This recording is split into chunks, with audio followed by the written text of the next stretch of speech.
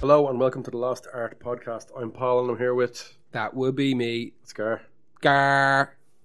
Today's little episode is about criminally underrated artists, according to us, super subjective and divisive term. These lists normally online make my blood fucking boil. They'll have people like Bon Jovi. Underrated. Why? No, maybe not Bon Jovi, but you know what I mean. You read these lists. Overrated and underrated are two of the most annoying lists to read. So we decided to do one. Absolutely. Well, however, our one is really good. Yeah, this is a solid little list. The problem with people saying underrated is, I always found, is that when people find out that you don't like a band they like as much as they like them, and once they experience that a couple of times, they assume that this band is underrated. Yeah, so there's also so many different ways you can look at it, critically, commercially, and another one there's also different ways to be underrated. For instance, you wouldn't consider the band Toto to be underrated because what do you mean by that? But if you look into it, they're super underrated in terms of musicianship and talent. Yeah. Like, they're way ahead of so many bands. They could play anything. And they played, like, I know I've mentioned this before, but they played on the Thriller album and stuff like that. They absolutely are super underrated. But this is more exposure underrated, I think, or else they don't make lists of best ofs. Yeah, they're just not brought up in conversation all that often. They're kind of half forgotten about a little bit. Semi-forgotten, yeah. This is basically this is my favourite playlist we've done. Yeah, to listen to straight through. To be honest with you, and the people going looking at some of this list going, they're not mad, they're not underrated or whatever that. But well, maybe you're just more into them than the average Joe. This is aimed at people that listen. This whole thing here, this entire exercise in doing this podcast, is not for us to be the high and mighty fucking Skeksis. Speak for yourself. We're not trying to like be the fucking gatekeepers of new music. But we're just trying to spark conversation. Yeah, if we get people listening to some new stuff, and like we're learning about new stuff all the time as well. So like everybody's winning. Like when we were building this list for the underrated bands, like I was going through my own kind of concepts, like you were just talking about why would they be considered underrated? Yeah. Like you said, is it musically? Is it a popularity contest? Is it just people don't talk about it? Or is it one of these things that, like, you know, every now and again there's a band or a group where you personally catch on to and you get mad into that group and it just washes by all your mates. Yeah, this can also tie into the misunderstood playlist a little bit. There's certain elements that I find are underrated about these bands. They may be, a couple of them are quite commercially do quite well actually. So anyway, without further ado, give me your first underrated artist. My first one is going to sound like an absolute wanker's choice, and my first one is Oscar Peterson. He was a jazz pianist. He died in 2007. He was born in 1925. Fucking horror. That makes him 89? He was, I think, 88-ish. I checked that out earlier. I didn't do that math. Are you mad? Yeah, he's old as dirt. Those people go, he can't even count. How did he do that? Yeah, he was old as dirt. He was Canadian. And I was never mad into jazz. Jazz is very confusing if you're not brought up with it. Confusing. Skibbity-boo, skibbity-boo. Yeah. Skibbity-boo. Yeah. I wasn't really brought up in a musical household, really. So I never had it. I was never. I mean, there was. My dad had like tapes and records and all, but they were all the same garbage everybody was listening to. You know. That's cool. Not even. It was like Frankie Goes to Hollywood and Queen and like you know the usual kind of like poppy rocky stuff of the kind of 80s. I got late 70s kind of folk. And early 80s pop. Yeah. Which is not a bad mix. Yeah, it's not a bad mix. But like there was nothing like this in my household, in anybody in my family. Oh, yeah, me neither, no. There's never going to be jazz. Like jazz was just not, that's posh people music, you know? It is. It's extraordinarily poor from some shack outside a fucking swamp, or you're mad rich and you go to these clubs. But a couple of years ago, I was in the States and I went to a jazz club. It was just kind of by accident. Went into this little, it was like an old... It was in Detroit, and apparently what it was like an old speakeasy, and it had been boarded up, and in like the year 2000 or something like that, the building that the speakeasy was hidden in was being renovated, And the builders knocked down a wall and found this fucking speakeasy behind the wall. And everything was still in there. There was a little stage. There was all these red drapey curtains. It was like proper kind of gangster fucking hideout type of place. So they renovated it and they gave it another lease of life and turned it back into a jazz club. So I randomly ended up in here one night and there was a little jazz 3-piece in the corner, just double bass, piano and a drummer. And sat there just drinking fucking whiskey and pints, and I had a wonderful evening. And because of that, because I had spent the night being surrounded by it, I then wanted to go and learn a little bit more about jazz. Now, there was a pal of mine at the time who gave me this CD, this Oscar Peterson CD. And he said, listen, I listen to a lot of jazz, but like this is the one that, this is kind of like, it's not necessarily approachable, but it's, you're not going to get in trouble knowing fuck all about this dude because he's not super popular. Now, in hindsight, looking at the amount of awards that he's won... I was about to say, in the jazz scene, he probably is. Yeah, exactly. So realistically, you're talking about jazz being underrated. The whole deal with Oscar Peterson to me is that he never reached the household name level. Yeah, no, that's fair. Yeah. Like, if you look at whatever, Louis Armstrong and Dizzy Gillespie and so on and so forth, like, you'll never hear anybody talking about it's Oscar also Peterson. From our perspective sometimes. Absolutely. So, come on, you know. Absolutely. If you grew up in a household, like I said, that appreciated this music, definitely... I'd say somebody talked about Oscar Peterson. But I remember listening to this CD and it was very interesting and I liked it. But what I liked mostly about it was that Oscar used to do this thing when he played piano where he'd like make mad just kind of Scooby-Doo noises to keep himself in time. So in the background, like the microphone was obviously kind of in the body of the piano while he played. He's a very famous pianist. I think they called him like the Maharaja of the keys or something like that. They gave him a load of these names. But you could hear the microphone picking him up going, it sounded like fucking like Sasquatch talk and like, you know what I mean? And it was just him expressions. Yeah, but that's what it was. It was him trying to keep time and him kind of filling in like the harmonies and the melodies while he cut in and out of it.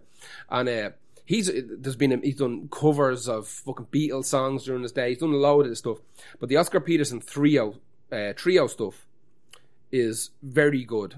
That's where it starts getting really interesting. We had a nice little set band. The song I picked is called Swamp Fire. It's just a cool little piece. Yeah, I liked it. Like it's not super advanced, you know what I mean, and it's not stupid either. Apparently, I was reading about him. He started playing trumpet when he was a kid, but he had tuberculosis, so he had to stop.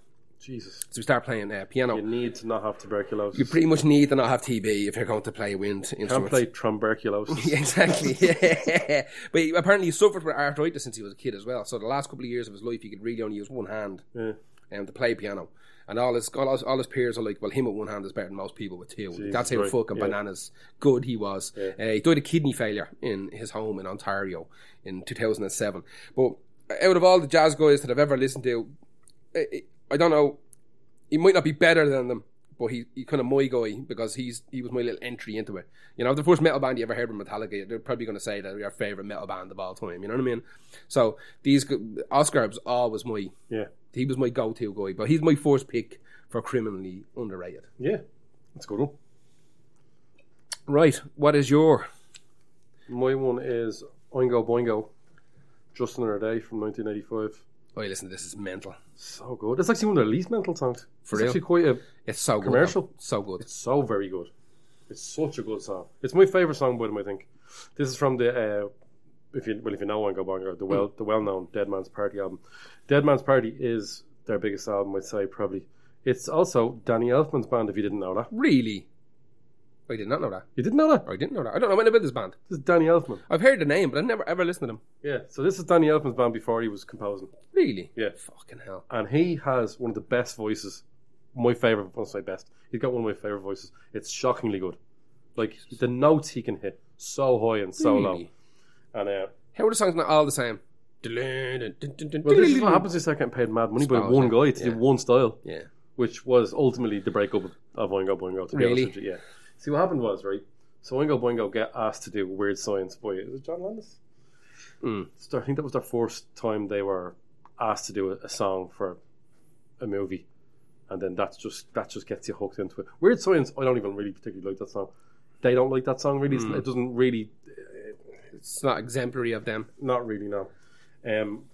Sorry, it's John Hughes, not John Landis. It's weird because Oingo Boingo have a bit of ska in there, and you know how much I just realised that we give reggae an awful time. It's not really reggae we hate; it's ska, really. It's all of it. It's all of it. I'm calling it. It's all bollocks. But ska to me hurts me more than reggae, so I should give. I'm going to give reggae a little break and give ska a little bit of a dig in the face there. So I hate it so much. You hate ska? Ska and reggae. I fucking hate it. At least reggae stays away from the fucking fast trumpets. Yeah, it's all shy. It is, but at least we got it in there. So anyway, digs in reggae. They're a super influential band. I think now it's hard because they were lured by. They did so many soundtracks. They put so many songs to soundtracks until finally Tim Burton said to him, Tim Burton's first film, Pee Wee Herman. He goes, "Can you do me some songs for this?" And he kind of said, "Actually, I'd rather stop doing songs. I want to do orchestral bits with a thing." And that's where Danny Elfman was sort of born from that. And as well as that, it's also the sort of start of the end of Oingo Boingo. When he starts getting paid mad money and getting his name out there like that and stuff like that. He still was doing Oingo Boingo stuff, but they're waiting around on him. Yeah. And then I think when Nightmare Before Christmas came out, that's literally, you're not getting near Danny Elfman then. I think they released one Oingo Boingo album. You know, I've never seen that film. Have you not? I'm never going to either. It's really good. I know what people are like about it, but it's very good. I can't watch for a musical. I can't watch any of them, whatever his name is, the Jim director. Morton? Yeah, I can't watch his films anymore. Done. That's fair. So, that was sort of, to be perfectly honest, that was the end of Oingo Boingo, really. They have some absolutely fantastic songs, like Dead Man's Party, Gratitude, which is actually, Gratitude is Danny Elfman's solo stuff that he put back into there. They have a song called Little Girls, which is creepy as fuck. The video's creepy as fuck. This song called I Like Little Girls, and it's real ropey, but it's because it's done kind of weird and funny. You couldn't let it go. That's all right. And then No Spilled Blood, Irish band called No Spilled Blood. Actually, maybe they take their name from that. They broke up. All the members apart from one kind of worked with him. And if you need a guitar, he'll get one of his mates in to do it for him. Except Warren Fitzgerald, who joined the Vandals. Joined the Vandals? Yep. Mad. Joined the Vandals and then Tenacious D. Mad. So Oingo Boingo, if you're not really listening to them and you didn't know it was Danny Elfman, first of all, check out his voice. Absolutely incredible voice. And if you're fans of fucking, I don't know, Devo, Mr. Bungle, Primus, which you are definitely not. No. No, I don't hate Primus. I hate Mr. Bungle. I can't do it. So Oingo Boingo for me are, to be underrated. I have to say underrated. Most certainly. Like I said, I knew the name and I might have heard bits and pieces, but I never went down that rabbit hole at all. So that was my first one. What's your second one? Tricky, Black Steel. Oh, so good. It's bananas. So bananas. Good. But you never. The reason I picked them, loads of people know the name Tricky. Yeah, in my head, I'm like, really? Is it? Yeah, but who the fuck ever talks about Tricky? Yeah. You know what I mean? In the grand scheme of like the Bristol, like Massive Attack, and like even the other side of things, Fatboy Slim, that thing. Yeah, Tricky kind of stopped or something. He just disappeared. Like he put out a shit ton of albums, and he still does bits and pieces. But and I listened to a lot of them, and they are good. So in that terms, he kind of is underrated because they didn't really keep it up. But the first album. This is out the first album called Max and Quay. Great album, and it's just start to finish is just super. This song in particular is just so fucking grim, but like layered and beautiful, and weirdly upbeat. Yeah. I mean, get that mix together of upbeat. It kind of reminds me of sometimes what Death in Vegas do. Yeah, upbeat but grim and dark stuff. Got fucking dance music like. It's like you made a happy song, but you went into like Logic or whatever and turned all the instruments to the horrible dark shit. So like Tricky would have been very much a pioneer of the trip hop scene, and he would have got all that. He was originally a member of Massive Attack, and before Massive Attack got real big, he was on their first album, on Blue Lions. That's right. And then he kind of fucked off. And I think there was a little bit of bad blood. There was a little bit of bad blood there. Blood. blood. There was a little bit of that, and but eventually I think they got over it, and they've done a few little bits and pieces ever since. But he started off Massive Attack, and before he launched that solo career with the album that has this song Black Steel in it. Over the years, he worked with everyone, Terry Hall from the Specials, Bjork. He's actually in a relationship with Bjork. He done some stuff with Gravediggers, who was RZA from the Wu-Tang band, his kind of horrorcore fucking band. Grace Jones and PJ Harvey. He has I can't read that. He lives in Berlin. I can't read my notes. It says here, has 14 breast Susans. That's best top singles? No idea. It could be. It says breast Susans here. But it could be 14 best somethings. But yeah, he... we'll let you know when Gar figures out what he wrote down. Yeah, I was doing it on the fly. But he's 14 Brett Susans, and he lives in Berlin at the moment. But the album, what's weird about it is that he doesn't do... It took him a load of albums before he would be the only vocalist on a song. It took him years to build up that. Apparently he's kind of a nervous dude. Yeah. And he's always kind of complaining about his live performances, so he's not happy about them.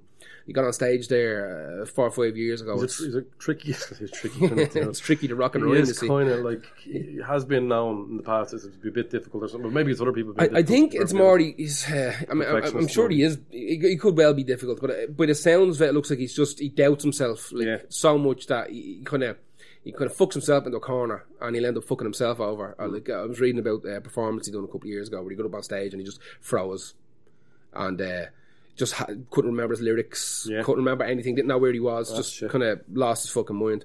But yeah, it took him years and years to actually put a track out where he wasn't like just kind of like a guest on it almost. The first one I remember him doing completely on his own was For Real.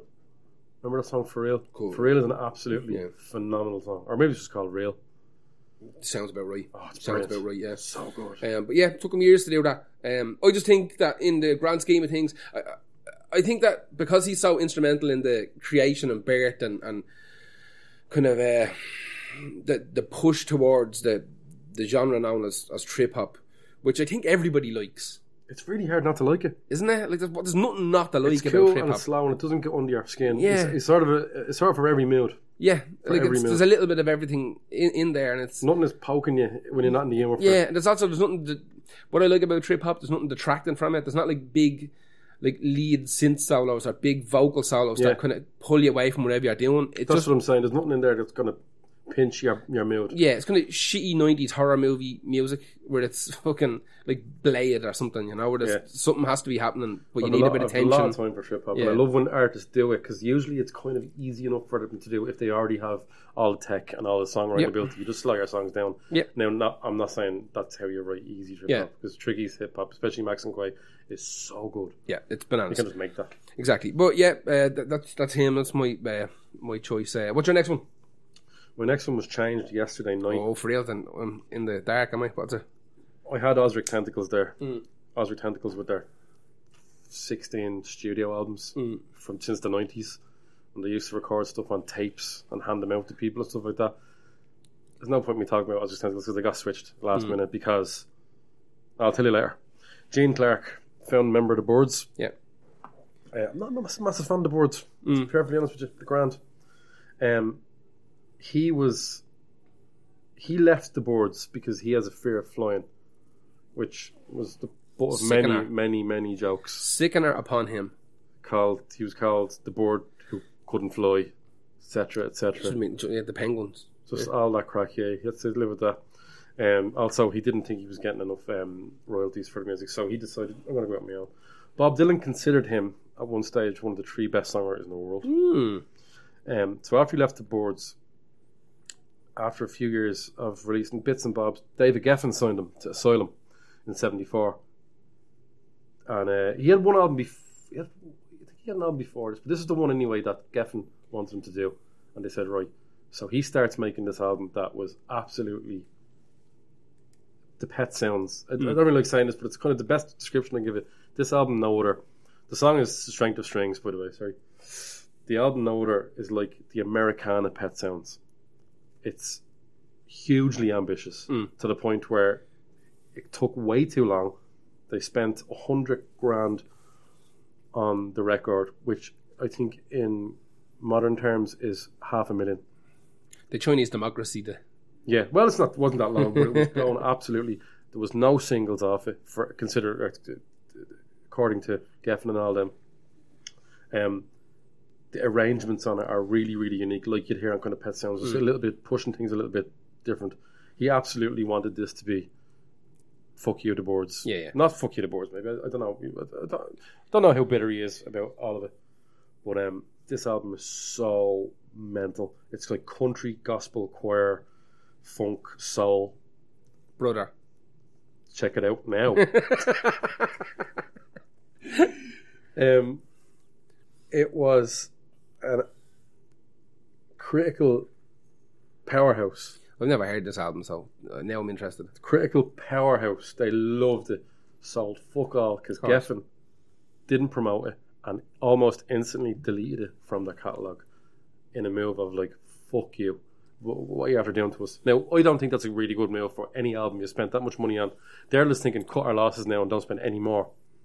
I think he did a little mini tour and it wasn't enough because they weren't promoting the album. If you're signing with someone like Geffen, you're going to promote it. If you don't promote it, it's not going to happen. The album cover is horrific, unfortunately. It's one of the best albums with one of the worst album covers as well. It's like a 90s 20 montage or collage. It doesn't really work for me at all.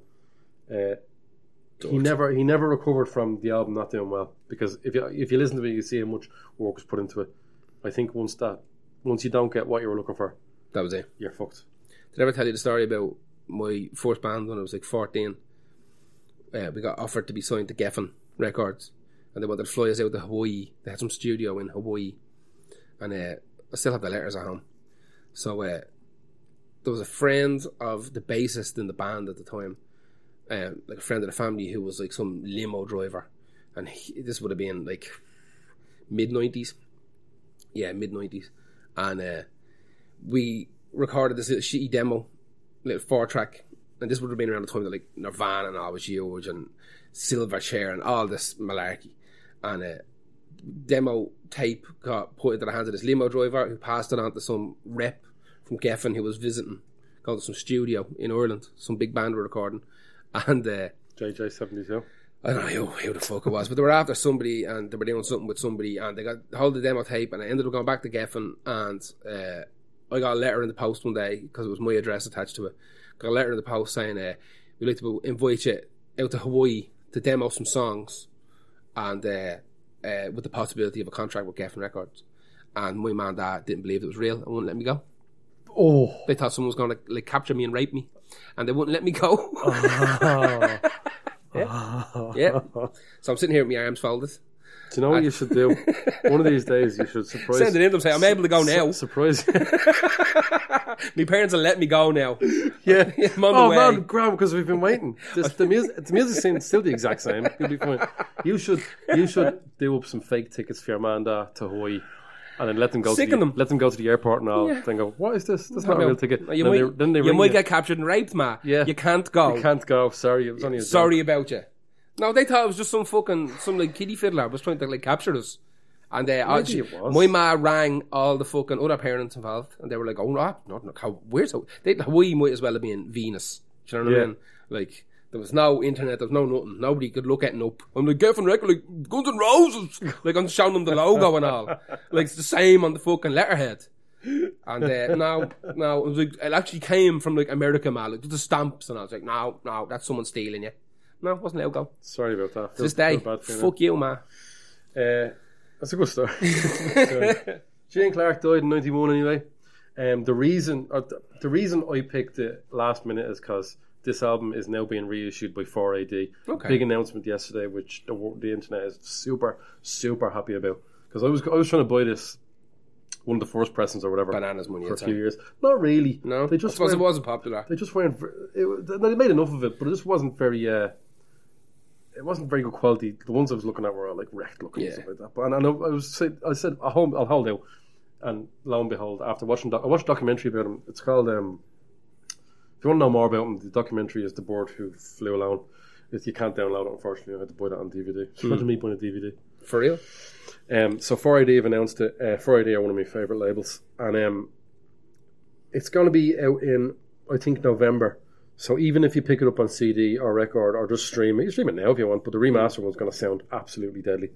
It's an album, one of those anomaly albums that cost far too much. Scope was too big for the record company to give a fuck. They didn't even give a fuck about it. So. And it produced no fucking singles. No, not really. The strength of zero strength of strings. If you listen to it there, you'll get a feel for what it's like. I think it's absolutely fantastic. I'll give that a bang because I don't know that, and that sounds interesting. Who's your next one? My next one, as previously talked about on the listener submission podcast, is the band universally known as Dalek, but actually Dialek is what they're called. I picked a song called Shattered, which is like that big song. It's not the greatest example of what they do. It's not dark enough or grim enough or heavy enough. It's a little bit poppy, and because of that, it's the most popular. So it's if you're trying to get somebody into this group, then this is probably a good little entryway. They started in New Jersey in 1998, and they're like an experimental hip hop band. But they bring in elements of like shoegaze and krautrock, as well as like traditional hip hop. Now, what's kind of fucked up about it is that the vocalist Will, MC Dialect, he kind of contests that to a degree. So people are always talking about shoegaze and, you know, kind of the droney kind of factor, the noise and experimental and industrial factor of that group. And he will always describe it as just purest hip hop. Like, they take samples, they fuck with them. If it's all taken from samples, then he's not wrong. Yeah, it's pretty much. I mean, they do. It's not classic hip hop. Yeah, it's not classical hip hop. But he tends to think it is. I think. I don't think he thinks the music is classic hip hop, but I think he believes the process is 100% hip hop, and he's absolutely right. Like when they're doing it live, he's got this big kind of like rig of like effects pedals. He uses like guitar pedals and vocal manipulation pedals, and everyone gets daisy chained. And he's on stage up front. There's a DJ and there's kind of a computer guy as well. It's generally a 3-piece. Sometimes they work as a 2-piece. Because I got somebody with the laptop that's kind of triggering samples and all this, and then they've got turntables who's kind of scratching, and I think they generally tend to use like Serato as well for like triggering samples as well. Yeah. And then Will, the vocalist, he's up there. He's got this big deck of kind of machinery, and he's constantly pressing buttons and changing stuff. But it adds there's such depth and flavour to this Dialect stuff that it's almost too dark to be appreciated. Very, very grim. Yeah. But it's not like grim for the sake of being grim. It's not you can tell that. But it's also like a dichotomy, because his vocals are bouncy enough on a lot of the stuff, and he has got a great flow as well. And his style would be...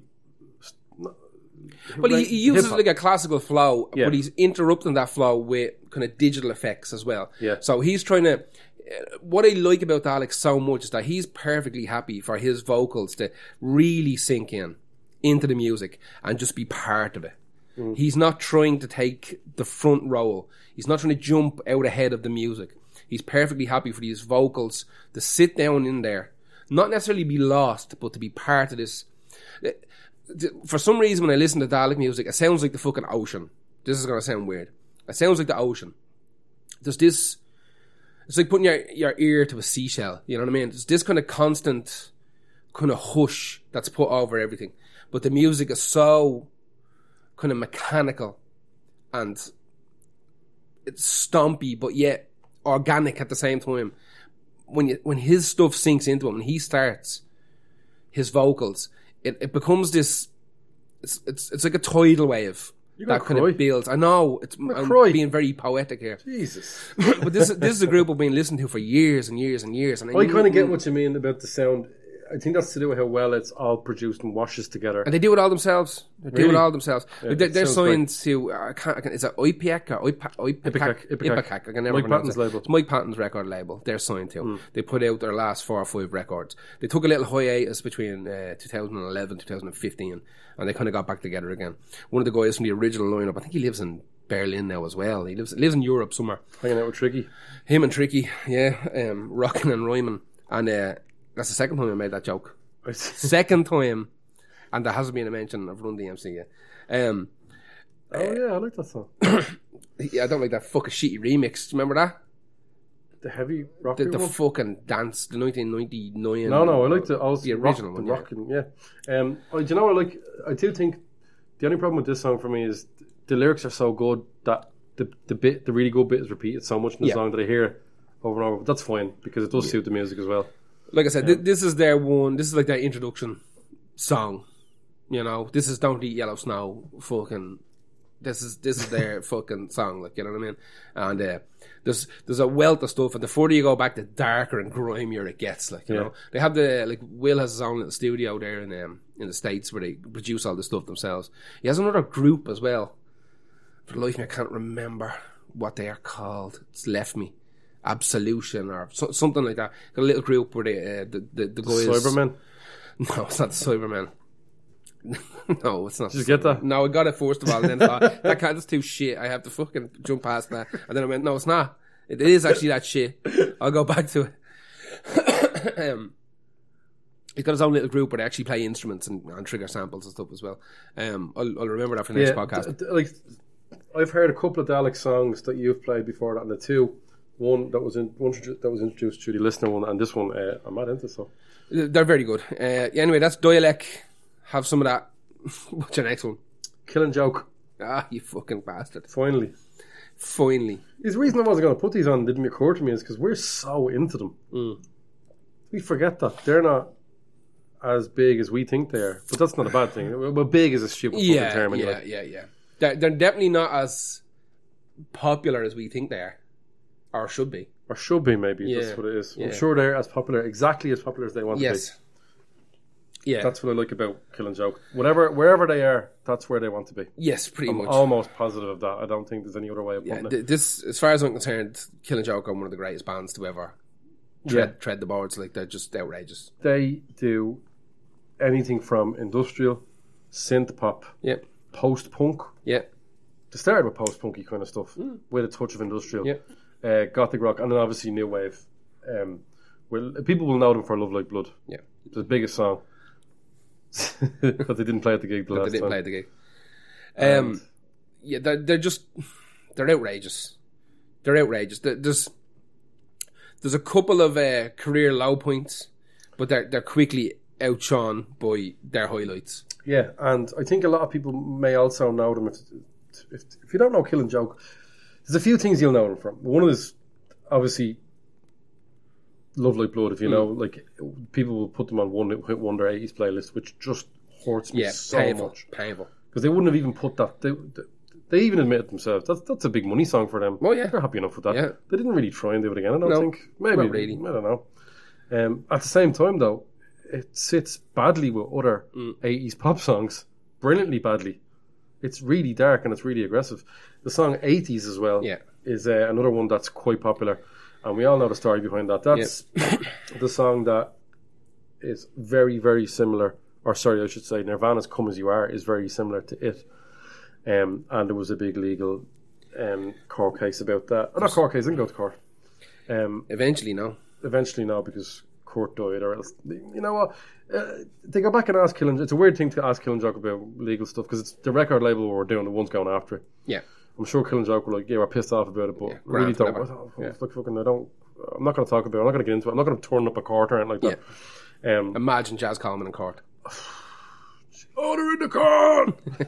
It's fucking amazing. I am the court. Assemble different jurors. Right, so a funny story about that is that the record label, presumably Geffen or something, was like, the lads said that they've never heard you. They said, well, we've got Christmas cards from Nirvana saying Happy Christmas. Yeah, they're definitely influenced. Nirvana definitely were influenced by Killing Joke. There's no other way. Loads of grunge bands were. It also does, to be fair, sound like Life Goes On by the Damned, but we won't talk about that. 1997, did you know that the Foo Fighters covered Requiem? I picked Requiem as the song, by the way. I keep forgetting to ask the song. But we're more talking about the band. Yeah. They covered it on a B-side for Colour and Shape. I listened to it. Is it shy? It's not even shy. It's just meh. It's just, do you know what it is? It's the exact same music. Like the music, it's almost like a karaoke track of it. Where instead of him singing high, another way Jazz Coleman's a high and low vote. It's like two vocals singing at the same time. I don't know how his voice does it. It's like when he sings, it breaks off into two or three layers. It's a couple of different spots. It's really fucking incredible voice.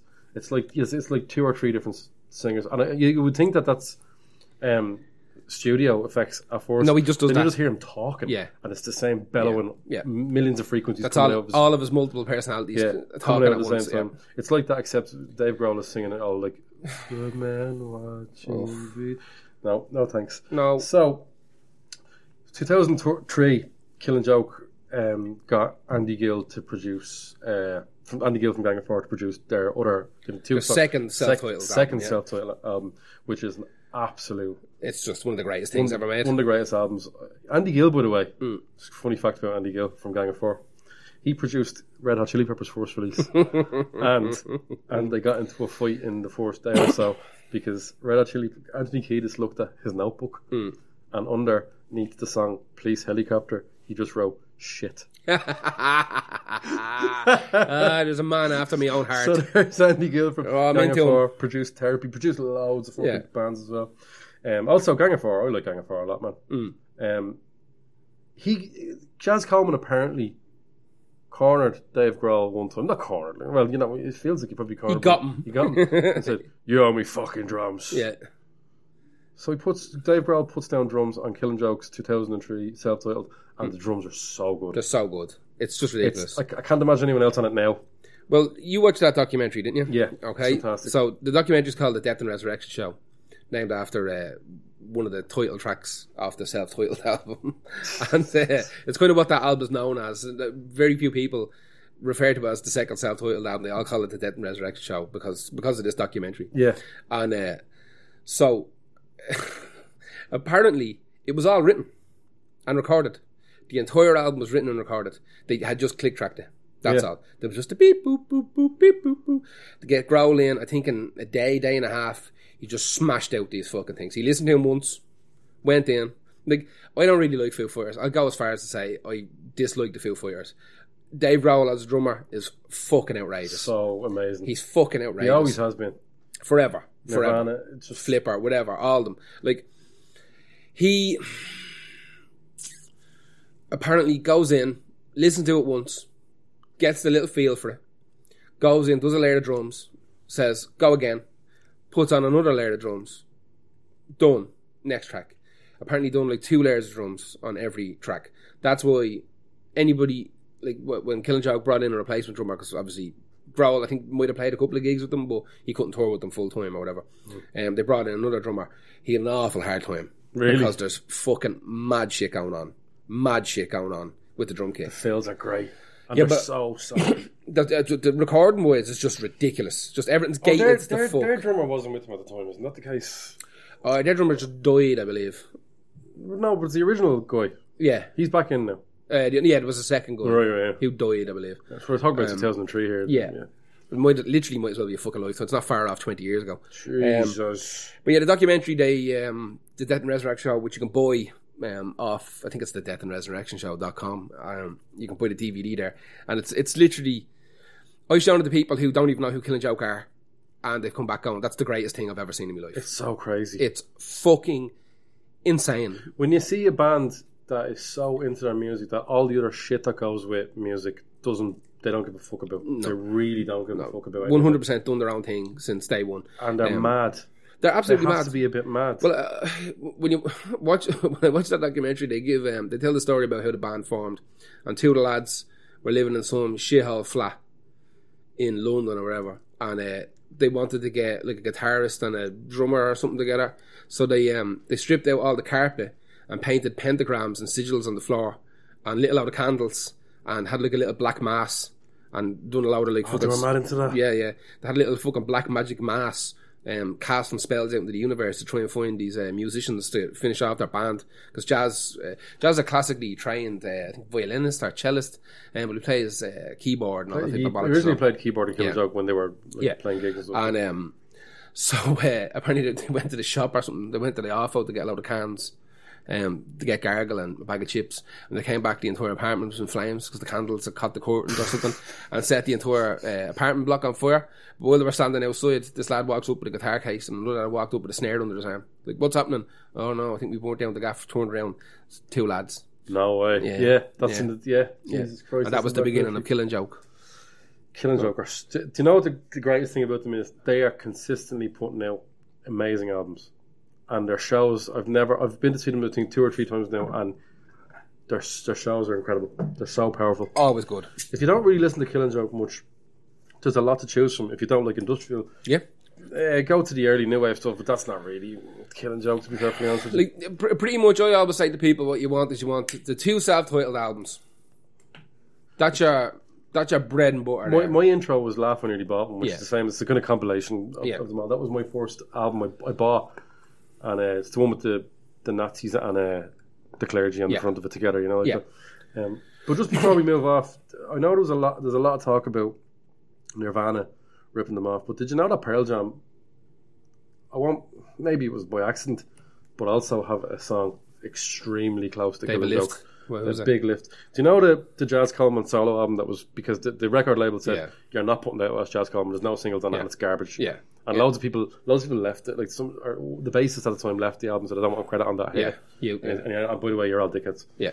Didn't get on with them at all. There's a song on that called Tiahuanaco, and if you listen to that and can't hear Pearl Jam Black so clearly by the end of it, they got away with fucking a lawsuit, I think, as well. Really? Perfectly honest. Skipped it. I do think. They probably didn't they couldn't do two grunge bands. Yeah, they probably didn't want to bring attention to it. So it's Killing Joke. You have to check them out. Requiem from 1980. From, I think, is Requiem on the self-titles? I think it is. Yeah, it is, yeah. And War Dance and all that, I believe. Yeah. Who's your next one? My next one's come from fucking pillar to post here. My next one is Redman, the rapper. I picked the song Time for Some Action just because it's a fucking beast of a song. It's a beast of a song. It's off his debut album, which is called What? The album. Redman likes spelling things wrong a lot. A lot. Def Jam. He signed to Def Jam in 1995, I think it was. But he was known before. He was a DJ for a group called Lords of the Underground. He was a DJ, and he got he kind of got picked up and taken under the wing by EPMD, who we mentioned in the 80s hip hop. Kind of got taken in underneath their wing, and I think he done a little bit like MCing, a little bit of guesting on for them. He was on one of their albums called Business as Usual, which would have been his first big kind of cameo, essentially. But you'll only ever really hear people talking about Redman when they talk about Method Man. I thought Redman was in the Wu-Tang Clan. No. Wu-Tang Clan. I do that all the time, don't worry. Wu-Tang Clan. Well, do you know what I do? Because it's in Portlandia. Did you ever see did you ever watch Portlandia? I never watched it, no. You should watch the hip-hop episode. Okay. You'd absolutely love it. All right. It's absolutely fantastic. So he's trying to, before he goes to I just have to explain this really quickly. He's going to a Jay-Z gig, and apparently, I don't know if this really happens in real life, but it happens in the show, where Jay-Z will point out someone in the audience and go, "What's your favourite moment of hip-hop?" Yeah. So he's terrified that that's going to happen to him. Okay. So she gives him a crash course in hip hop. I swear to God, it's the funniest fucking thing. In the middle of it, he's just like, so much cursing, and he keeps going Wu-Tang Clan. It's like it's Wu-Tang Clan, Wu-Tang Clan. So anyway, watch that episode of Portlandia Rappers. I'll just search it online. All right. Yeah, absolutely. Yeah, so that's why I weirdly thought Redman was in. Yeah, no, Redman has he's done albums with Method Man, and they've always guested on each other's stuff. And Method Man is on his first album. I think they're like bestos, you know. They're just bestos. He did a song with Fred Durst as well. Yeah, shut the fuck up. Yeah, exactly. Remember that song? Yeah. He actually appeared on Tupac's All Eyes on Me album. He was on there. He was the rapper on Christina Aguilera's Dirty. Oh, that's right. Yeah, that was him as well. He was on. Yeah, see, you're probably right in the terms of underrated, because for me, he always seems to feature on a lot of pop always stuff. Like he's called in because he's great at coming in and doing a few bars and he's and making it brilliant. Like, personality wise, he's very witty and very like he is. Yeah, like I've seen interviews. You see interviews and he's real sharp. You're like real sharp, and a massive kind of student of hip hop history and the game itself. He was on GTA Liberty City Stories as well. He had a song on there, but I never felt he got enough kind of kudos for his own work, and that's why I picked this song. This song is fucking outrageous. Time for Some Action. It's one of them absolute drop kick your grandmother down the stairs songs. It's just, it's driving, it's banging, it's just ridiculous, and it's got this it's got like we talked about in the other podcast where like the samples have to be fucked with to be good. They can't just be loops. You have to add some dirt onto them. Yeah. You have to fuck with that sample. It can't be just, you can't just grab a bass line or a little drum loop and have it just going. You have to mess with it. You have to fuck with it. And he's the king of it. His sample work is fucking shit hot. And there's a particular sound. What is Busta Rhymes? Kind of. He fucks with shit. Yeah, like there's it's like this weird kind of filters and everyone's just kind of dragged through the mud before you get to it, you know? And everyone has a particular sound that they strip something out of it so they can add it in via an extra instrument or something. The album There's a Dark Side, done real well. His first single, I think, was called Rockefeller, which is a pretty big song as well. There's so much hip hop, Gar. I know, it's bananas. It's Even everywhere. watching that documentary, I'm like, there's too much. Yeah, there's too much. So much cursing. So much cursing. But yeah, here's a cool little fact for you. So do you remember The Dog Whisperer, the TV show? With, Cesar Milano. Cesar Milano, yeah. My mate used to work with him on that. Did he? Yeah, he was over in LA, I think. Or, LA. And so you remember Cesar Milano's fucking... Caesar's dog, Daddy, the Pitbull? Vaguely. Right, so fucking Daddy was the dog that Caesar would use as an example all the time. So somebody had a bad dog, and he wanted this bad dog to get like a bit of manners put in him. He'd bring Daddy in. And Daddy's this big, giant, like gunmetal fucking Pitbull. Proper big bastard, right? And that was like Caesar's right-hand man. I only found out that's Redman's dog. Really? Caesar was his personal trainer. No way. So fucking every time they were making this Dog Whisperer fucking TV show, the ring Redman. It's like, lend your dog. Yeah. So Redman was like, I'll send Daddy out. But I only found out this fucking Daddy, Cesar Milano's fucking dog, is actually Redman's, which is fucking batshit, man. But I don't think he signed the Def Jam at the height of Def Jam. Yeah, I was gonna say that's Def Jam out there. Yeah, big time. Like making video games and everything, like, you know, where lads are knocking the bollocks out. I like them. Savage game. Fucking got to unlock Ice-T. Give me all that. And Henry Rollins. Yeah, out of nowhere. Yeah, there was actually Henry Rollins was in it as well, wasn't he? Bizarre. Fucking mental shit. No, I just think Redman never got the let's use the term props. It's allowed this time. Yeah, exactly. He just never got the comeuppance he deserved for his solo stuff. He's very much a guest spot artist in the eyes of the public, I believe, and you'll rarely hear him talked about without being in reference to like Method Man or something like that, because they had albums that done like Method Man, Redman, kind of put out records together. I think he guested on some Wu-Tang stuff or some solo stuff as well after that. I had to pick it because I wanted, it's too easy to go just rock with a lot of these playlists and just metal. Yeah, man, whenever I look over my things and thinking I'm locking them in, I'm thinking there's a few things that strike me. I've gone all rock or all grunge. Yeah. And also, I know it's going to sound fucking dumb, but there's no women in my playlist and I don't like that a lot. Yep. Just looks, right. It looks like it looks like I don't care about that, when so much of my music will have hip hop, will have non-rock stuff, folk. For some reason these are the fucking names that come down. Again, most of these podcasts are going to be volume ones, so this has to be volume one. This is crippling. There's a bunch of them. Anyway, that was Redman. What's next? Shuggy Otis. Oh, you fucking! I saw you getting this one. I was sickened to my fucking hole. Sickened to my hole. Did you do any research? No, I left it alone. I didn't want to learn. We all feel too bad about it. I didn't want to learn. Shuggy Otis, Strawberry Letter 23 from 1971. The album, Hello, my love. One of the greatest intros to a song of all time. In my top 5 intros that I've ever experienced in my life. Whenever I hear those first few seconds of Strawberry Letter 23, his version, I feel so happy. Yeah. It's the coolest thing. One of the coolest things that ever happened in music. It's so simple. Just the little bells and the acoustic guitar and bass. Now I know that it's covered by Brothers Johnson in 77 and they did a proper, really popular, super popular version of it.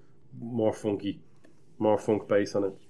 But give me that OG Shuggy stuff, man. Because it's really hard for me to pick. For a while it was hard for me to pick a favourite between both versions. Because his one is like when I there we go. Go on. I heard that a bajillion years ago. Jackie Brown?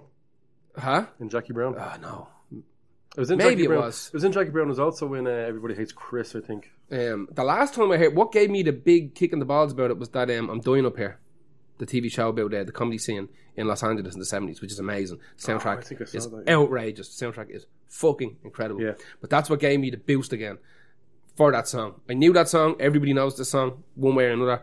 But you'll know if you hear the first few bits. Absolutely. I think you would anyway. But it's just literally this song. It feels like this song has been stuck in my head for years now. And when my brain goes blank, and I stop thinking about anything, this song starts playing. This is just the default setting. It's a default setting for my brain, what my brain hears. I might actually change my ringtone to that so that phone calls aren't as terrifying to me. I'm one of those you can answer it. Hello, my love. Perfect. Right, hit me with some shuggy facts. Shuggy facts. You would think that it's unfair that he wasn't more. It's all down to him.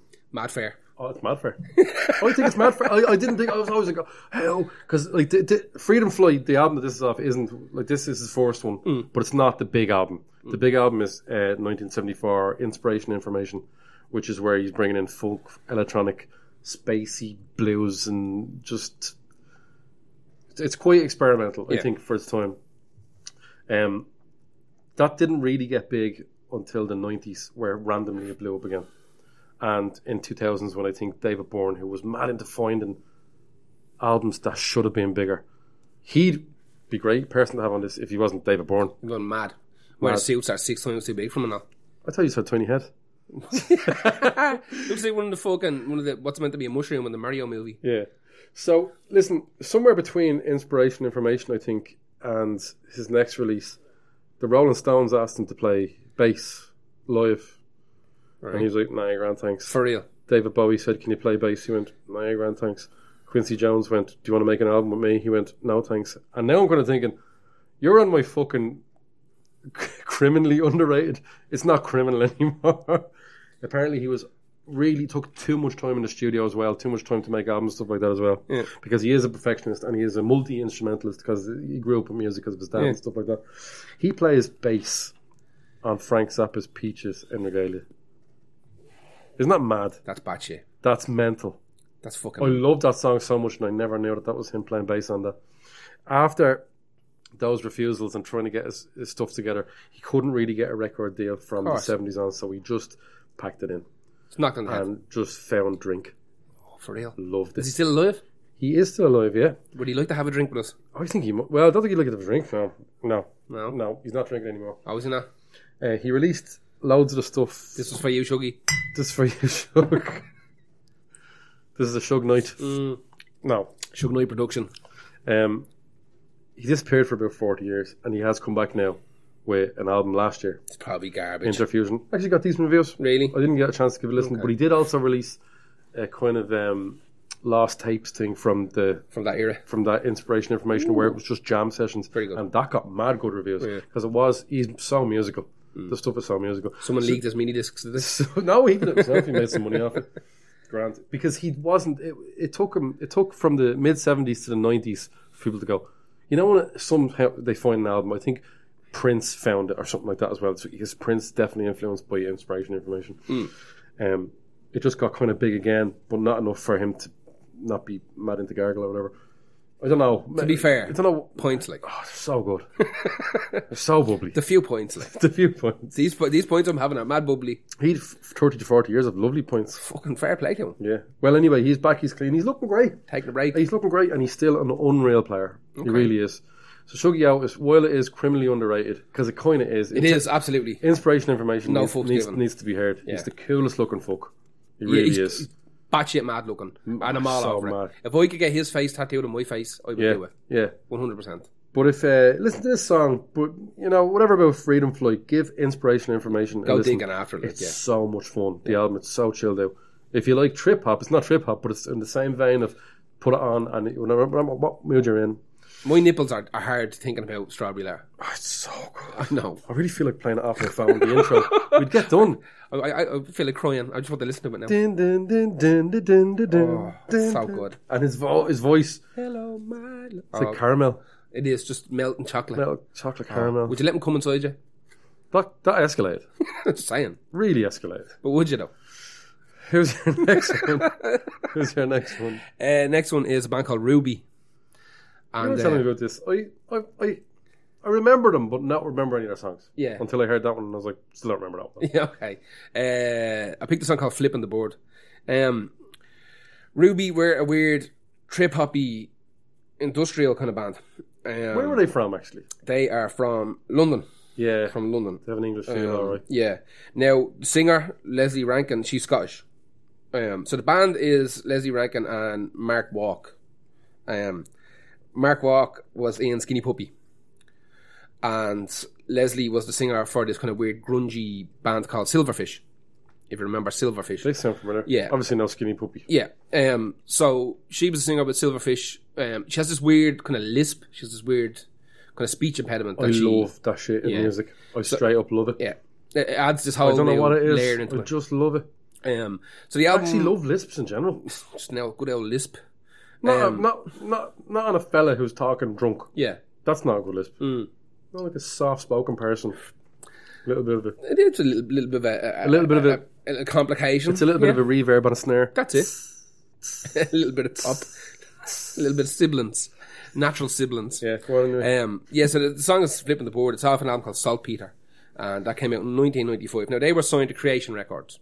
This is where I was mixing them up with Skin Dive, the Irish band. Okay. They have a song called Saltpeter. There you go. Right. So they were signed to Creation Records, which is Alan McGee's record label. Alan McGee be famous for Oasis and blah, blah, blah, blah. Right? He is great at finding stuff. He is mental. Oh, yeah. I have spent much time with Alan McGee. Much time. He's Scottish as well, isn't he? I think so, yeah. It's hard to tell. Listen, I'll be honest with you. Do you know what he is? You know the statue in Whelan's? Yeah. That's him. Looks like him. Has about the same with the hat on? Yeah. That looks like Jack Daniels or something. It looks like fucking... Anyway. It looks like Van Morrison. It does look like Van Morrison. Alan McGee is basically Van Morrison, but more statuesque. Alright. It's a complicated fella. But a great ear. A very, very good ear. Jesus, a great ear. So they formed in 1994, and it's kind of a weird mix of trip hop and noise and jazz and industrial and blah blah blah blah. This album came out around a bit of time that like Garbage would have been getting big, and I remember when I was in school there was a rumor. Now it's bullshit. There was a rumor that like Ruby and Garbage were the same band, like the people in, like it was all one big giant group. Scottish lead singers. I don't know where it came from. I'm not entirely sure. Because I think were Garbage on Creation at the start as well? Well, I don't remember. Butch Vig is in Garbage. Yeah, that's why Garbage could only have ever succeeded. Now, in saying that, thankfully they were great. But you would feel like Butch Vig being in a band, you couldn't really fail with those links. Yeah. However, I don't know what links we used because all I know is when the songs came out, I loved them and bought them. So exactly. It doesn't matter who was doing what. Same. I loved Garbage. This came out around about the same time. But the rumor in school that it was the same band. Okay. What am I forgetting? But you never, probably not. Who knows? I have no idea. But yeah, the rumor was the same band. They split up, and Leslie and Mark formed Ruby, and the rest went on to form Garbage. We now know that's bollocks. But for years, that's what I was telling people, up until probably yesterday. Right? So, are you glad you did your research before you got absolutely caught out? Now they have a bunch of albums, but to be brutally honest with you, it's really only care about this one. Really, there's another one called fucking something in the gene pool, I can't fucking remember. Semen in the gene, something gene like pool. that. And I think that's the second album. Floater in the gene pool. So it's not far off that. The second album's okay, but this first one is outrageous. It's like this weird. It almost sounds like hip hop. Her voice is bananas. It's insane. It's all sample based. There's no live instruments played on this. This is all samples. The whole thing is glued together and put together. Drums and stuff in it. It's all sample based. It's fucking batshit mad. This album came out. It done pretty well when it came out. So well that in order to bridge the gap between that and the second album, they done a remix album, as was the style at the time. Everybody was releasing remix albums, and that's okay. Also, whenever they released singles off this, there was like 6 fucking remixes of every song on it, you know. I think that big song, like 2 big songs, one called Paraffin, that's really, really good, real kind of slow and evil, and there's one called Tiny Meat, which I'm pretty sure is about giving a handjob. I'm pretty sure it's about wanking a bloke off. Or 2 finger if it's tiny. Maybe.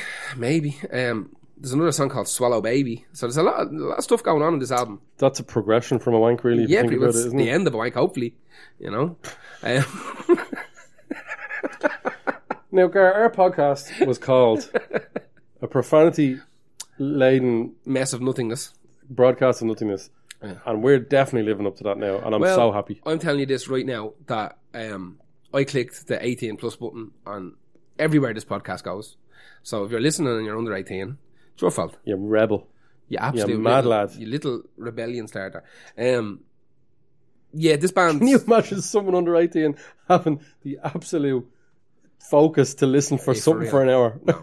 While they're playing Minecraft or whatever they do. It would take so much riddling. Yeah. No. Jesus Christ.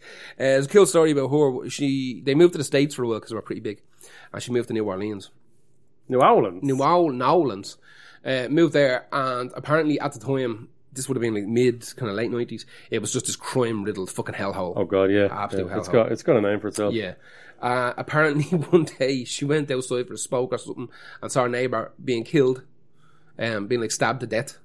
And she ran back inside the house and got a knock on the door like 2 hours later with the cops. They'd found like the murder weapon and the victim's clothes stashed inside her bin, like next door to her gaff. So the murderer had like ran onto her property and hidden all his fucking all the evidence in her bins. So like the next day she moved to Seattle. So like I'm out here. See you later. Yeah, see you later, Nolans. I'm done. Nola. I'm out of here. But yeah, she is, I think, based in, I think she's back in the UK now. She does little tours. I don't think Mark Walk, I think he's still a collaborator on the recorded end of it, but I think when there's live stuff going on, I think it's just her on a laptop now. I think that's the way she works it. For years they had a proper band. They had like musicians replicating those albums where they play live. But I think now it's just her and like a backing track, which may be a little bit sad. I don't know. I haven't seen it. I don't know how good it is. Well, they're all samples. Is it really that bad? Yeah, but like I've seen some video and it's actually her walking up and pressing play, hitting spacebar on a fucking laptop and walking off. You know what I mean? There's not even somebody lining tracks up for her. To make it look like they might be pressing more than a button. I don't know. It's got a weird little feeling of it. Now, to be fair, they put an album out about 4 years ago. I think it's called Into the Light. I bought it off the Bandcamp, off our Bandcamp, and it's fucking super. Didn't buy my album off Bandcamp. Super. You were giving that away for free and I still wouldn't take it. You gave me download codes and all. Oh, you horrible cunt. Yeah, fuck you. Go on. Oh lordy. No, I got the last album and it's very, very good. I bought the LP. At least they're still pressing LPs, which is great, unlike you, which are download codes. Imagine I could afford to put my music, which I couldn't afford to even master for vinyl, onto a record. No, go on. No, that's about it. I just wanted to talk about them because Ruby. Oh no. That could have easily made onto the Abominations. Yeah, easily. I just wanted to talk about it because when I was younger, when that album Saltpeter came out, it was super important to me, and I still think it doesn't sound super dated because it was a time and place that like never really had the sounds that Ruby have doesn't really exist in an era. It still sounds good. You know what I mean? It's recorded and produced very, very well. Yeah. Obviously, if Alan McGee is kind of standing behind it, he was pushing it. More fucking reverb. Yeah, exactly. Yeah. No, it's very good. Everybody should go and listen to this song. Go and listen to all these songs. This is the reason why we're creating this. But the song's Flipping the Board from 1995. It's a super little song. And if you do like it, there's something for everybody on that album. There's real slow, kind of grimy stuff, real proper trip hop. And then there's proper like industrial fucking bangers. Is there any rock French rap? Yeah. Then I'm not listening to it. Yeah. It's at the very end though, so you can just skip that. What's your next one? My next one is, I would say, apart from your first one, probably the most commercial successful band. Definitely on my list, possibly on both of our lists. Okay. However, some bands have two sides to them. And Talk Talk have two massive different sides to them. So Talk Talk were huge, obviously, in the early 80s with synth pop. Yep. And with a kind of neo-romantic kind of look. They didn't really sound neo-romantic. They never went full neo-romantic. It was synth pop with a little bit of more... Like, if you were listening to Japan, you'd listen to maybe Talk Talk then as for a bit more pop on top of that. But the song I picked is Desire from the 1998 album Spirit of Eden, which is when they weren't really Talk Talk at all. It was Mark Hollis writing what people consider to be the beginning of post-rock. Okay. And it is incredibly long-winded but well thought out soundscapey emotional music. And it's so different. Because when Talk Talk first started out, I was reading about this, they were asked, like, it was like, what was the kind of major, like, factor that you started off doing synth pop and moved on to like kind of real instruments, they said they literally couldn't afford real instruments. They were making all their stuff sounds super synthy because it's made on keyboards. Now, that's an easy way to say. Oh, we're not mad proud of it. But their synth pop stuff is great. I really, really like it. But it was only a little while ago where I started to discover the second side of Talk Talk, which was the non-commercial failure side of them. Yeah. So he wants to do more music like this because he's mad into jazz since he was a kid. So he's bringing jazz influences into this. So he'd know who Oscar Peterson was. He would have definitely known who he was. He would have bought his stuff on Bandcamp. Yeah. Bandcamp. It was actually like a little tiny camp back then, full of bands. It was an actual tent full of bands. Full of bands. Spirit of Eden. Actually, this is a weird thing about the term post-rock. Post-rock was first brought back to an interview, or not an interview, a review for a different album I can't think of, where someone said, it's almost like Spirit of Eden started a post-rock sound, and that's kind of where people come up with this link with post-rock. I don't understand perfectly these terms, post-punk and post-rock. I get it. It's the elements of it moving on to the new thing, and that's kind of what this is. Spirit of Eden is a really kind of, if you like Godspeed, You Black Emperor, 65 Days of Static, that open landscape where it's not defined in a song. It is defined in a song in terms of thing, but every single little thing is happening because it's supposed to happen at the exact right time, and you can tell that there's an idea there. Now these compositions were way longer and they had to be nailed down. There's only 8 songs in this album. Shite, like. Yeah, to make them a song and fill up the album like that. So it's basically it's when Mark Hollis started to, he died this year actually. One of the reasons maybe I put him on it as well because he's back on. They're majorly back on the radar. Back on the radar. Get a little re-up every now and again. Yeah. So it's produced by him and Tim Freeze-Green, and they thought when they were finished this album, this is going to be the biggest thing. It's going to be huge. People just weren't ready for it. Talk fans weren't ready for it. Talk basic fans weren't ready for it. The record label didn't like it. No single. There isn't really a single on it. Yeah. The only single off it is a song that was on the album before. The album before was a big success. It was when when a band is touring, they have an album in between both styles, and that would have been the album before this, Colour of Spring, where they're like, okay, we can't. They're slightly too afraid to step to. It would be the OK Computer, where they're still got the grungier stuff mixed in, but they're moving the midway points. Those transition albums can be absolutely incredible. Yeah. And Colour of Spring is, but I actually preferred when they went to this, Spirit of Eden and Laughingstock, which are, I don't think they're going to be up your street at all. Like this song, not this song, but the start of the album, the first song on it, we were talking 2 minutes before anything really happens. Yeah. Like even really happens in it. Yeah. But there's like, this song, Desire, is brilliant because the organ that comes in reminds me a little bit of Ghost, actually, the way they use it on their slower songs.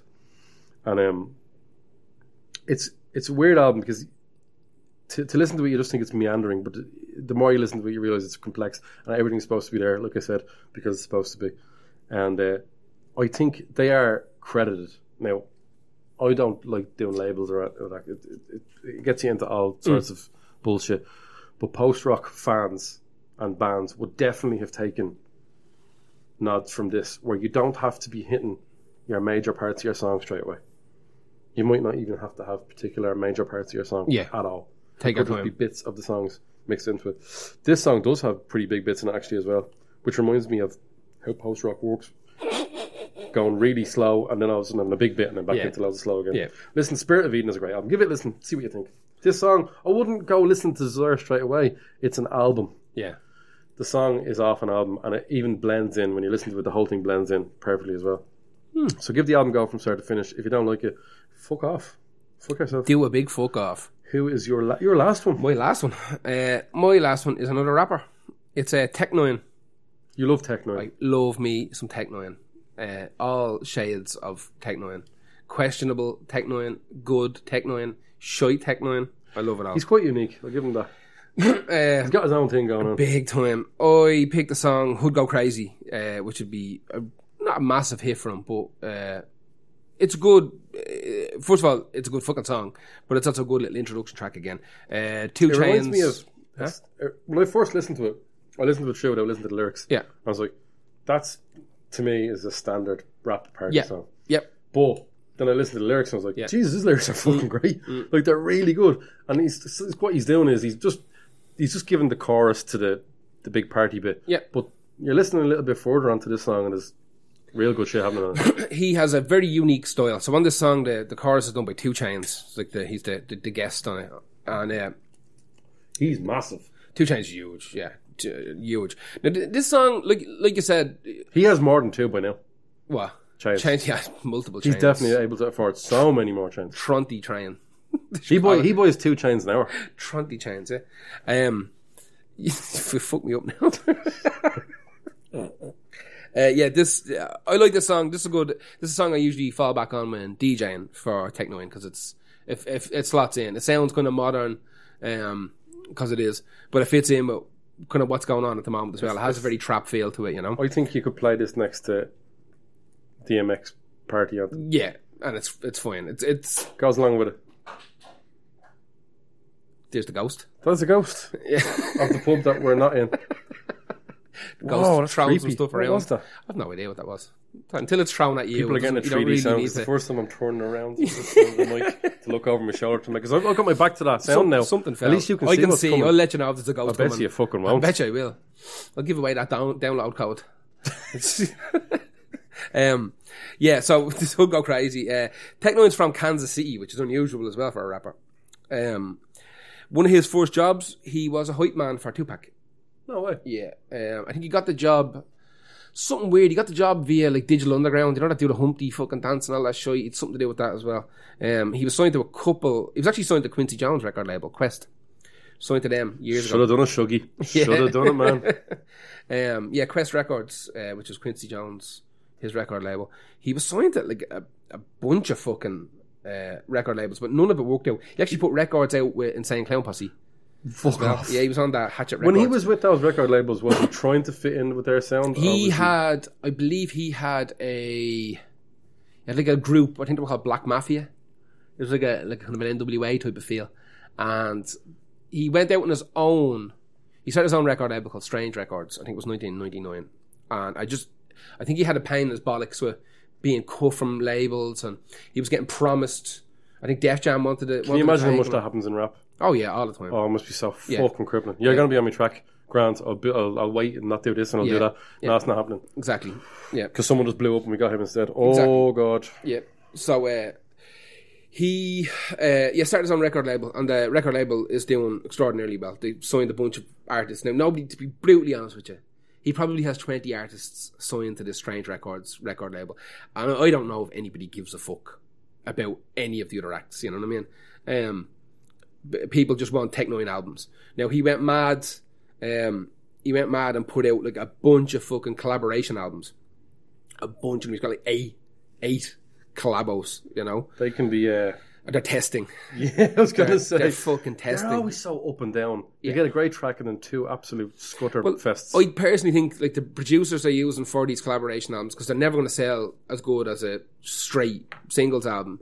Like production wise, it's usually shy. It's lads are testing out and people giving them freebies and stuff.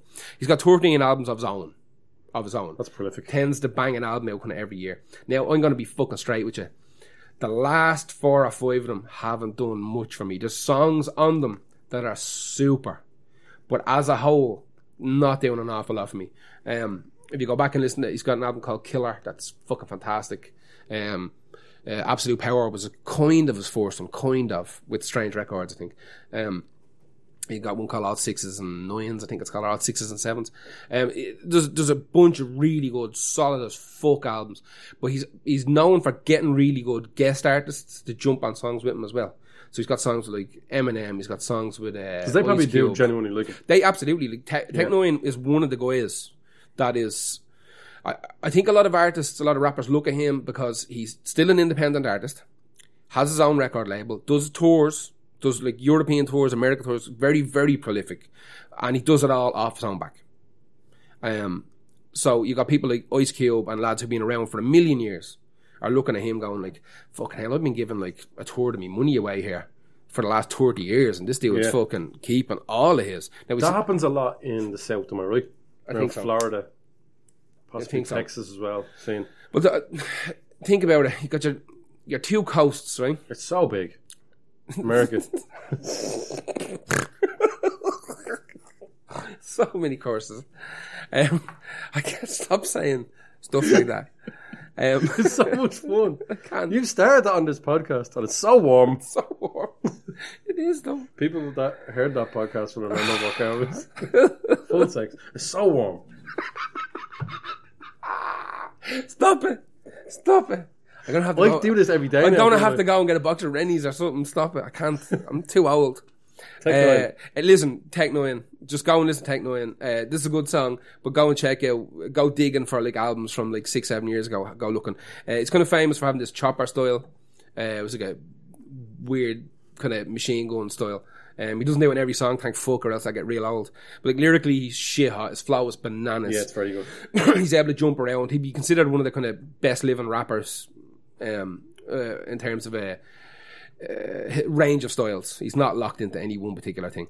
But yeah, go and check out Tech Nine. Absolutely, that's Tech Nine N9 NE, just to differentiate himself, because he tried to step away from sounding like a machine gun.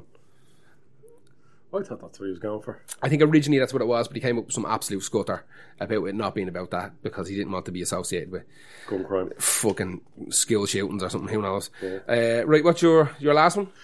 Well, if Talk were the sort of beginning of post rock, this is where the beginning of pre-post rock. This is where the fetus kind of grew teeth and a face. Beautiful.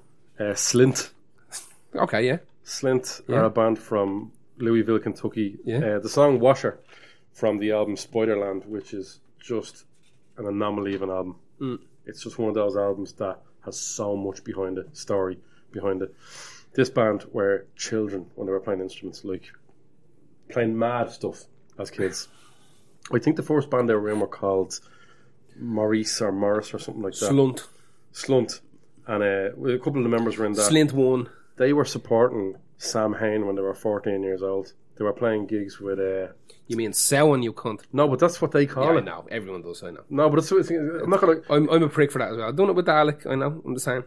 I do it with Kim Basinger all the time. Of course. Even though it's Kim Basinger. Listen, same. I remember walking into a record shop in America once and saying, much that Samhain album. And they were like, the what? And I was like, Samhain. Well, generally, if it's a word that Americans are saying, I'll fucking call it. Oh yeah. But if it's a band where they pronounce it that way, I think even he calls it Samhain. So that's I'm with you. They're playing, they're supporting them and stuff like that. They did a first album with Steve Albini, Tweez, and it's I think the bassist didn't like it so much that he left. It was overproduced for him. That happens with Albini a lot. Yeah, it was like that's not the sound, because if you listen to this band, their music is so bizarre. It's this kind of like hypnotic. It's Jesus, so grim, so dark. Stop it! So it's so dark and so grim. It has these like syncopated rhythms, and it is literally. I hate saying one of the most depressing albums of all time because I don't believe in that. I don't believe in listening. You don't believe in depression? I do, of course I do. It's great crack. It's so much crack. So much fun. It's so depressed. It's so dark. It's so not warm. You're so low. It's so cold. Spiderland was recorded in 4 days live because we used to play this album in their fucking dad's basement over and over again for hours and days and weeks, over and over again, these rhythms over and over and over again, and they wouldn't stop with these little kind of mad things and adding them in. They're such a talented band for kids. Everyone was saying it doesn't make any sense. They were turning up to hardcore gigs when they were 11. Yeah, they supported some band called like Malignant Tumor, some hardcore band called Malignant Tumor or something like that, and they were getting laughed at because they couldn't physically carry their amps. They had to get that band to help them, like bring them in and stuff like that. But then they heard them, especially the drummer, Britt, was just like, it still is one. Well, I don't know if he plays much anymore, but absolutely beast of a drummer. I was watching some videos of him when he's just a little noodle-armed baby, just absolutely smashing them. And he also wrote loads of the guitar stuff as well because he's mad. He's got the musical madness. Yeah, got the talent. It's got the shine, the shining. Like I was saying, the Spirit of Eden is where it started. Slint is Spiderland is kind of where post rock. Now post rock is the one that'll get name checked by all the post rocky people. Post rock is a really fucking weird genre for me. I love listening to it, but I don't like talking to other people about it. Yeah, it's like Tool. Post rocky people are a bit weird. Yeah, they're like these buttons down, super angry, fucking know-it-all people. Yeah, but they don't shout their anger. It's just burns inside them, like just burns inside them. Their little beanie hats and their checker shorts. Yeah, yeah. And they're so angry. And it's only when they drink. I didn't even mean that one. I didn't even mean that one. It's just in you now. Oh shit. Oh shit. Okay. Just Spiderland, right? You know the way everyone goes. Sounds terrifying. Spiderland sounds terrifying. I would not like to live there. The album is. But the thing about it is, Louisville, Kentucky was apparently, everyone says, watching the documentary, and Ian MacKay was like, he's like, when we went there, it's fucked up.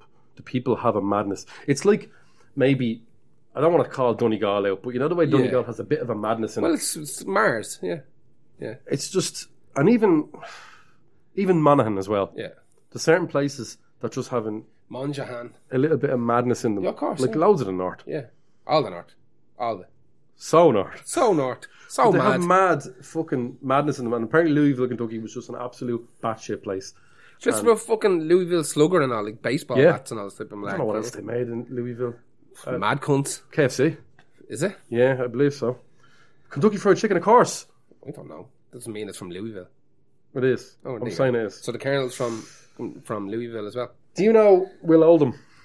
Will Oldham. Bonnie Prince Billy. Yeah.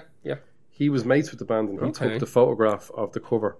The cover of the album and the whole artwork is mad. It's just the four lads sticking their head up out of a quarry in the water. It's actually a really great album cover. It doesn't say Slint on it or anything like that. So the represses all had to have a little sticker going.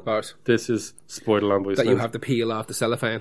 The back of it has fuck all information other than the song list and an advertisement for a singer. Really? And they wanted a female singer. And apparently, in all the bunches of letters that get sent to the Masgaff, still getting letters to that. Do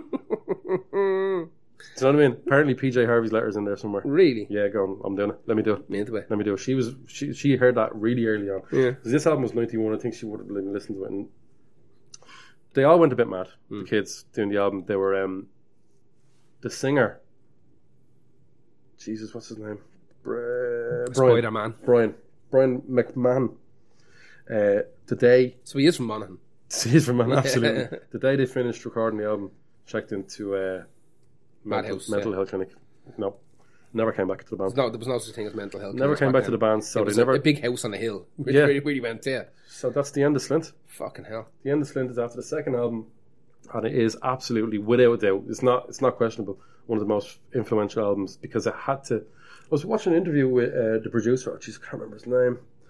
And he was saying that they got a certain amount of them pressed, and every year there'd be just a massive bump of word of mouth, and they'd sell like lumps of them of the album over the course. They never got back together, bar a reunion gig with a different singer, obviously. No, they got him out. He came back. Yeah. Got day release. He's a strange fella. Looks like he might have murdered cunts, but no, he didn't. He's just very soft spoken. But I really implore people to watch that. I think it's called The Breadcrumb Trail is the name of... That's the name of the first song off Spiderland as well. It's the name of the documentary. It's a really, really good documentary as well. Cool. It goes into how kind of... Just how strange the whole process was for them. I don't really know what else to say about Spiderland. Do you know what I will say about it? You know the way people say there's depressing albums, but enjoyable depressing albums? Like, I would always say that Disintegration by The Cure is the depression album. Where that is concentrated depression, distilled. But if you can imagine that, if you could personify it, and Disintegration was your mate, he'd tell you, "Oh man, it's all right. I'm always sad as well." Spiderland would be like, "If you want to fucking jump, just fucking jump, and don't be annoying me about it." Throw that brick at that train, you bastard. It's so dark. Like it's really grim. It's really, and it's hypnotic as well. So it gets really into your brain and under your skin. But I swear to God, you won't hear anything like it. Post rock have always tried to do stuff like that and stuff like that, and it is Massively influential. So yeah, like I said, Spirit of Eden. If you go into that trail, it's a good trail. Go down that wormhole. That breadcrumb trail. So wormholy. So wormholey. Is that the end of That's the end of it. I think that this is my favourite playlist to listen to straight through. It is, yeah. I listened to it straight through the other day. It's very good. And now we've added Gene Clark to it as well, instead of Ozric Tentacles. That Ozric Tentacles song wasn't bad, though. I like that. I did. Fucking thing about Ozric Tentacles is that amount of albums, I don't really know where to start. But you can stick on a random song. If you drag all the stuff in and you stick them on, Ozric Tentacles are very easy to listen to. They got, unfortunately, cut because of Gene Clark getting re-released by 4AD this week, so... right, that's that one. Before we go, I want to say that we recently set up a Patreon page. This is where we start begging. Basically, we're always going to do this podcast for free. It will always be free. We love doing it. It's fun, but it does cost money. Hosting costs money. Facebook ads cost money. It's mostly, and I know I took a fucking dig at Facebook, and we have friends in Facebook that fucking help us out a lot, actually, which is really good. You know yourself, if you own a page, you can't reach all of your own without putting money behind there. So every time we release a podcast, we'll technically have to put like a score behind it. At least to reach just the people on the page. Yeah. To reach them all so they see it. Exactly. If we put a post out tomorrow with no money behind it, it will reach like 40 people. 5 to 10%, I think, is the it's crazy. But you know what? That's really, the model.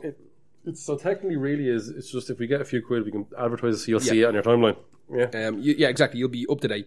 What we're going to do is we'll do some content. Yeah, we have some good ideas for content. We have a fucking brilliant idea. We have a great idea. And we won't give it away yet, but it'll be on Patreon. Once we get to a certain level where Patreon is actually helping us, we put it up today recording, and we've already had a couple of takers. There's people starting to help us, which is fantastic. Thank you very much.